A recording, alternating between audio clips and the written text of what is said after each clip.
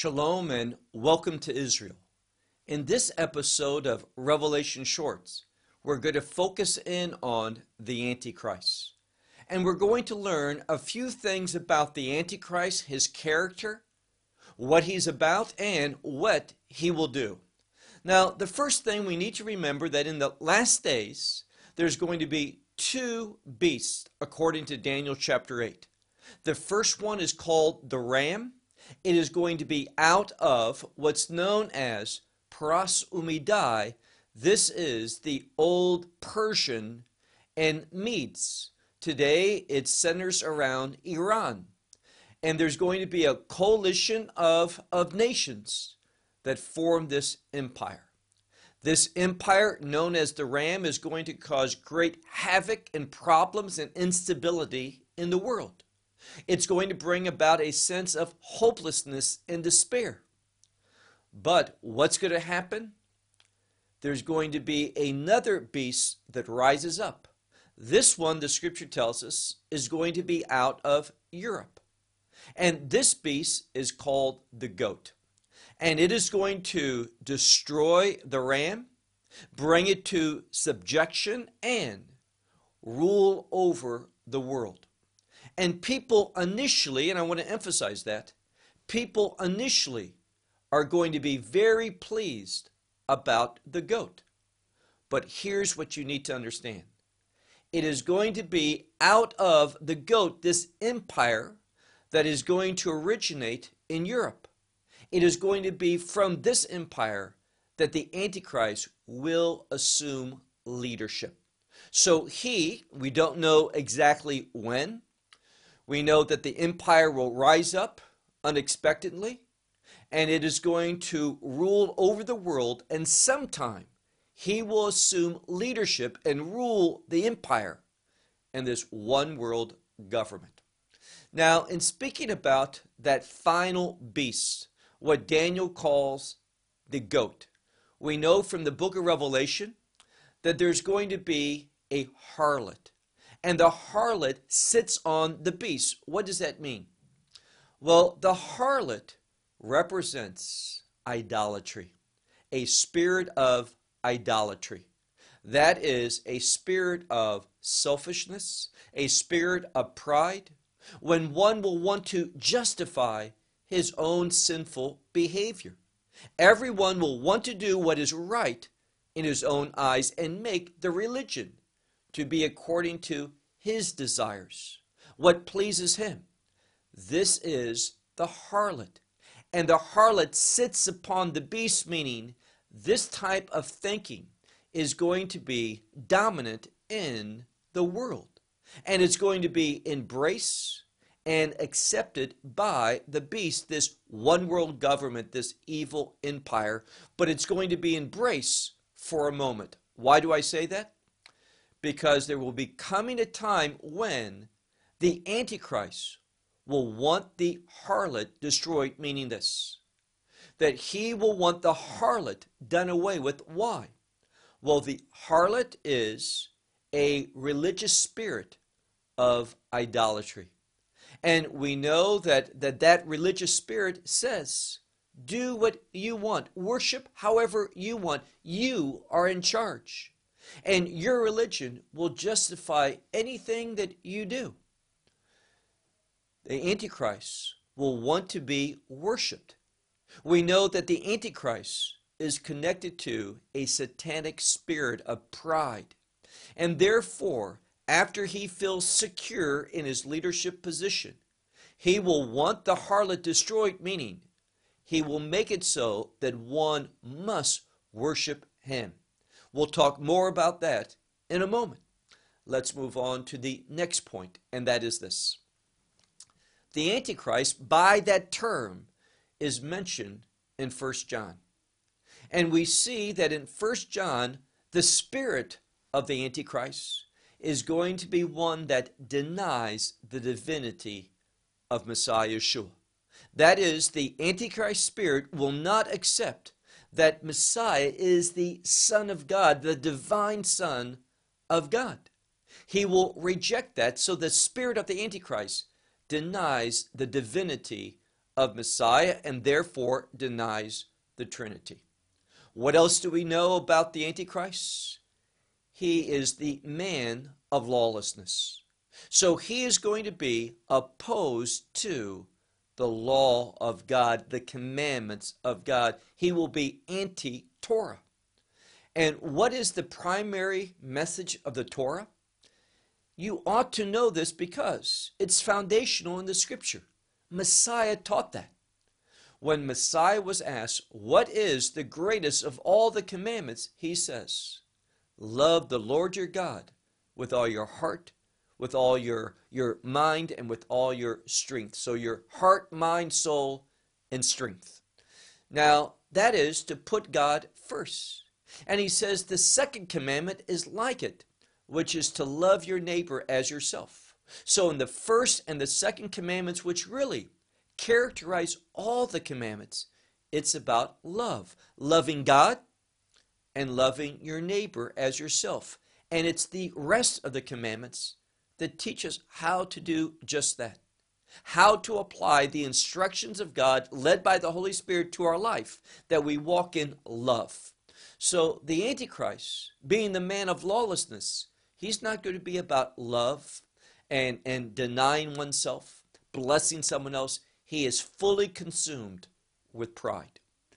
Now, initially, after he assumes leadership of the beast, that one world government, that empire, he is going to do something. He knows how important that Israel is in God's plan. He knows that Israel has to be brought to faith for the purpose of God, and I'm speaking about the establishment of the kingdom of God, to take place. So what will he do initially? He will do many seemingly good things for Israel, the nation, and the Jewish people at large. He is going to want to be a blessing to Israel, but it's for only one purpose: to get Israel not to obey God. And we know something else. We know that he's going to be rejected by Israel. I'll come to that in a moment. The next thing that I'd like to share is this: that he is going to do many miracles. The scriptures say, for example, in the book of Revelation, that he will make fire come down from heaven. He'll do many signs and wonders, and because he's empowered by Satan, Satan is the father of lies, he's about deception. All of these miracles that he will do is for the purpose of just that, deceiving individuals. He also, that spirit of the Antichrist, that spirit of lawlessness, is always about lies, deceit, and a rejection of the truth.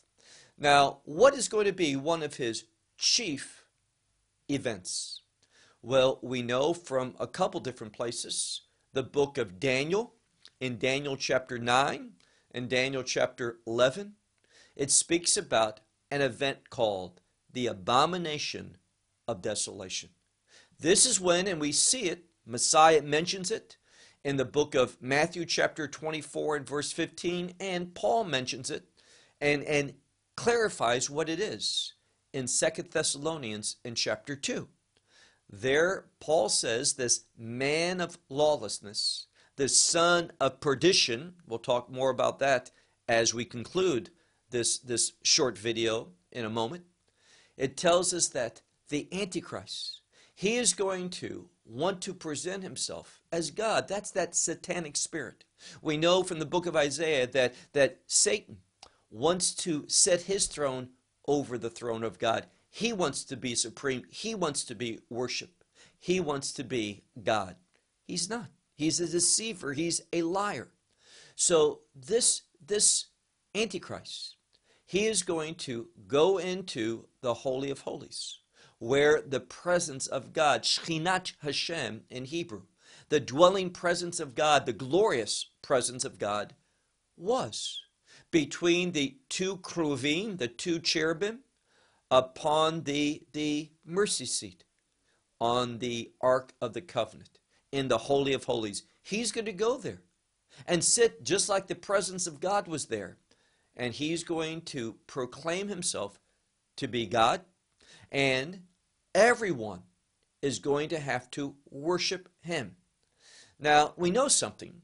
The Bible speaks about Etzrahi Yaakov, a time of trouble for Yaakov, for Jacob, meaning the Jewish people. And it's precisely because Israel, the Jewish people, will reject the Antichrist. That abomination of desolation, they will see just as that, a desolation, that which is abominable. And therefore, because Israel will reject the Antichrist, he will begin to persecute them in a very intense way.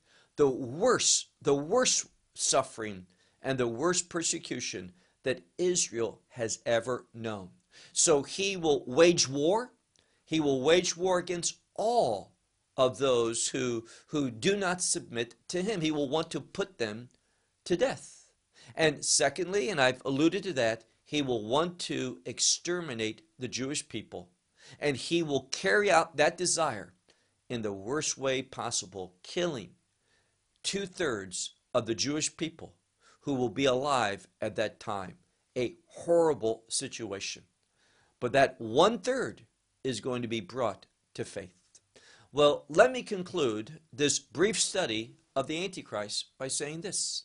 Not only is he known as the man of lawlessness, but the scripture also tells us that he is the son of perdition, an old English word which means destruction. That the Antichrist will be destroyed, and ultimately he is going to be cast into that lake that burns with fire and sulfur. He is going to be destroyed. So we know he's destroyed. He's the man of lawlessness, the son of destruction.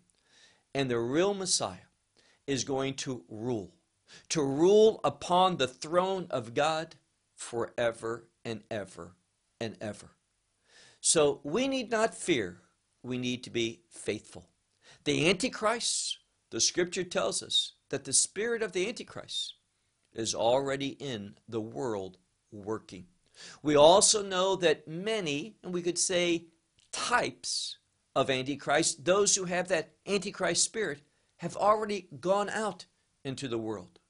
But the one and only Antichrist has yet to be revealed. And he will not be revealed until he takes his seat of leadership on that wicked empire known as the beast. So I hope this short study may clarify a few points concerning the Antichrist, that we would be aware of who he is, what he is like, what he's going to do, and what his end will be. Until our next episode of Revelation Shorts, may God bless you. Shalom from Israel.